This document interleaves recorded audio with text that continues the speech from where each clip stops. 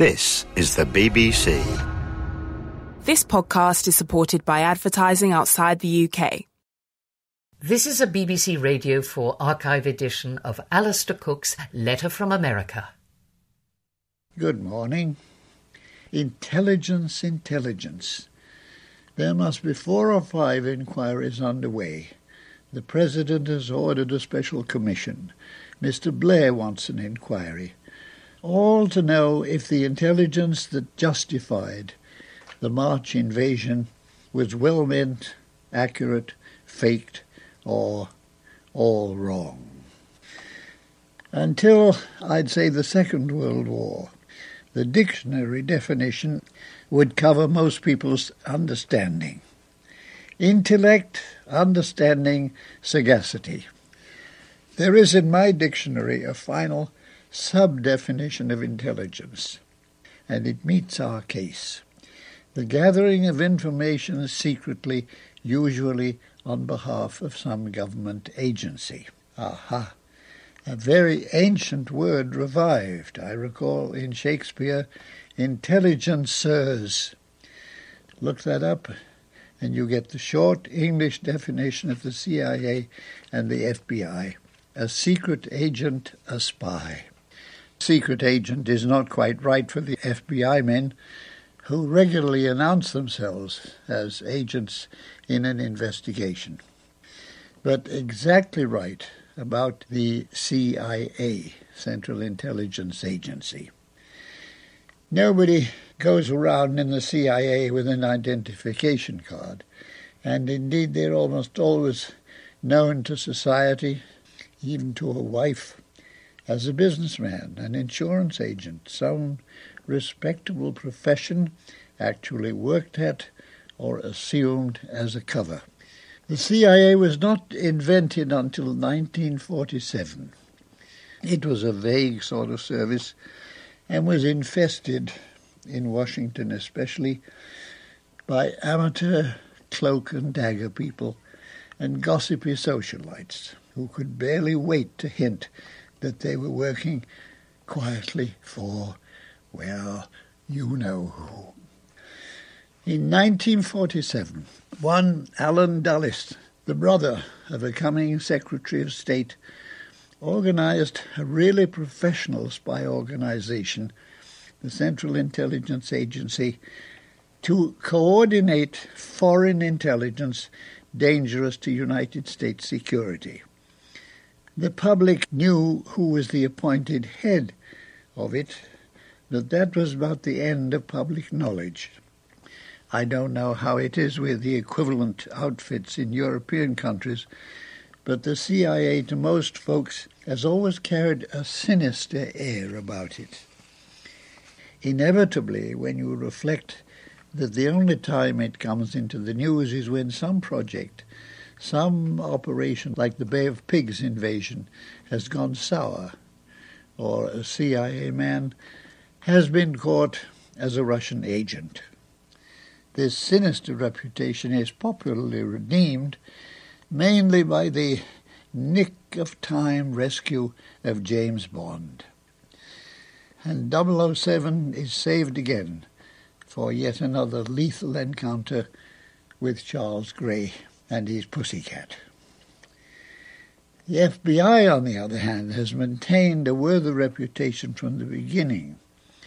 Perhaps I shouldn't say from the beginning, because in 1908, when it was formed, it was probably unknown to the average citizen.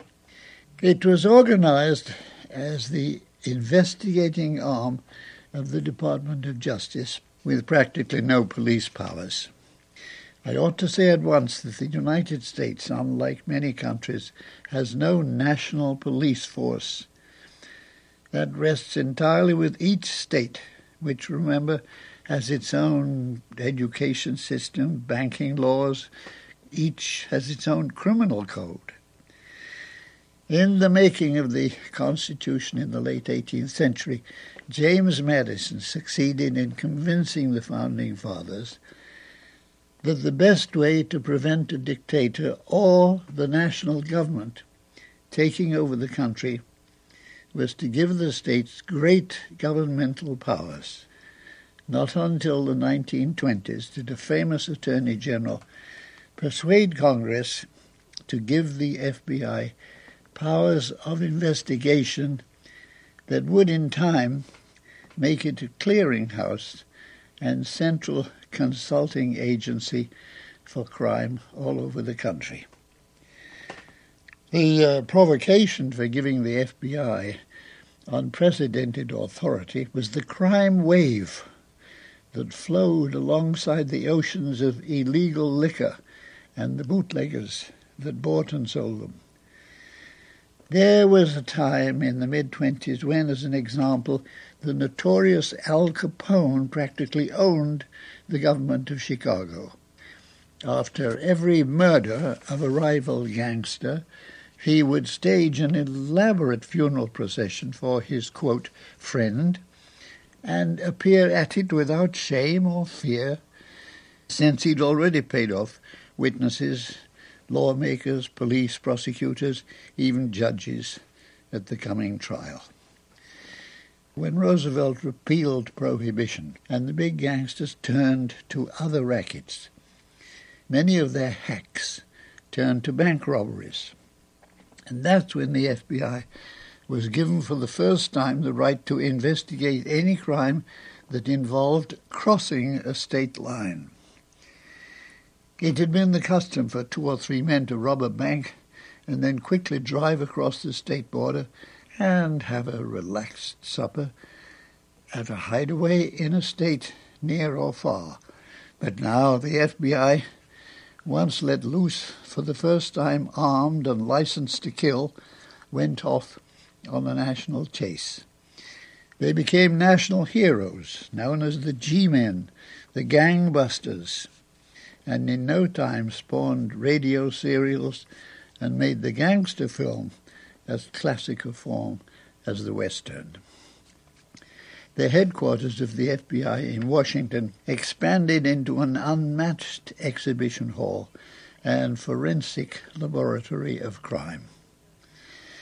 Until very recently, it was one of Washington's compulsory tourist attractions, showing innumerable methods of detection, inviting visitors to add their own fingerprints to the original stock of 6 million, and take a tour of the forensic laboratory to goggle at physicists and biologists and chemists, scraping iron boots, threads of hair, bits of grass, and spectrochemists examining life-threatening letters to the president. The usual catch is over 1,000 a month.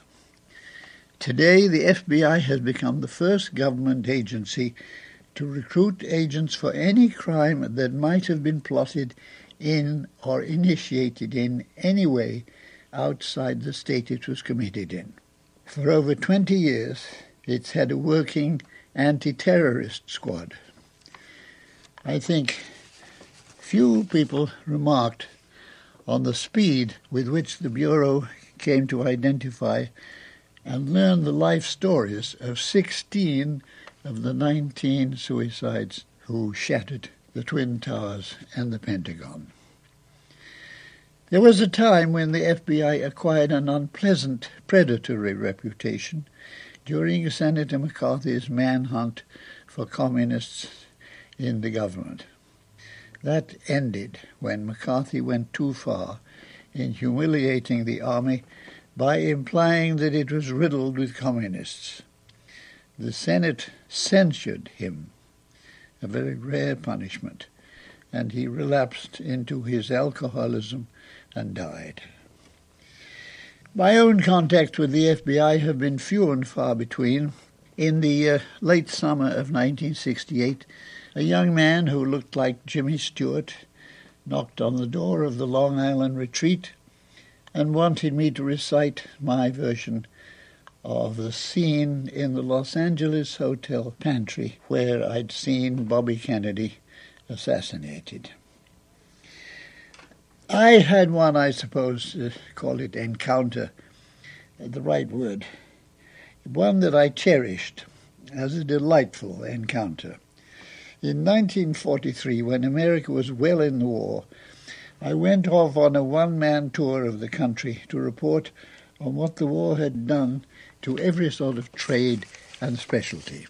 From concentrating orange juice for British children, making parachutes out of long staple cotton in Arizona, to the secrecy of the Navy's submarine net in San Francisco, to tattooing parlors in San Diego. For this tour, need I say, I had to be provided with a pack of credentials, the State Department, Department of Agriculture, on, including an FBI clearance for many wartime agencies, especially the Army, Navy, Marines, so on. It was spring, and I was on a day-long train ride across Texas on my way to look at an Air Force base at the western edge of the state. I found myself seated next to a buxom middle-aged matron, well-dressed.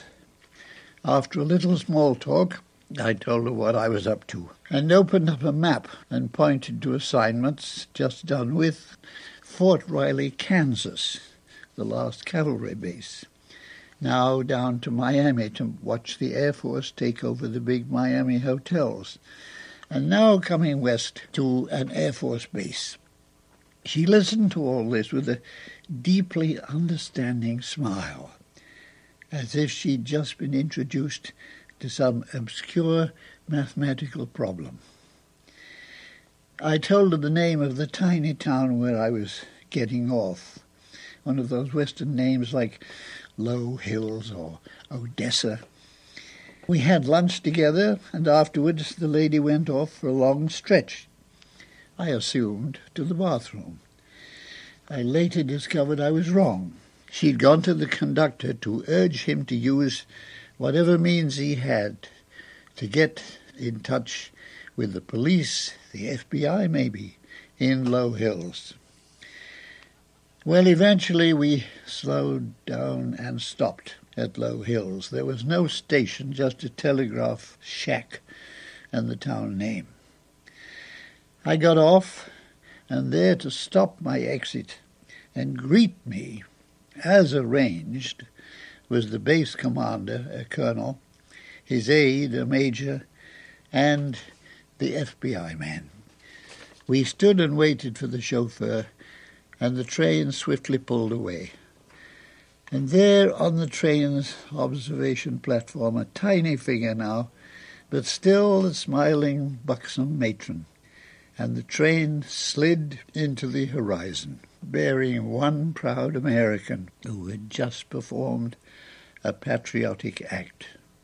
She had spotted and turned in a spy.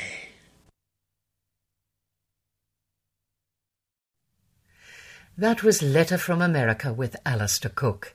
You can find more Letters from America and thousands of other programmes for curious minds on the Radio 4 website.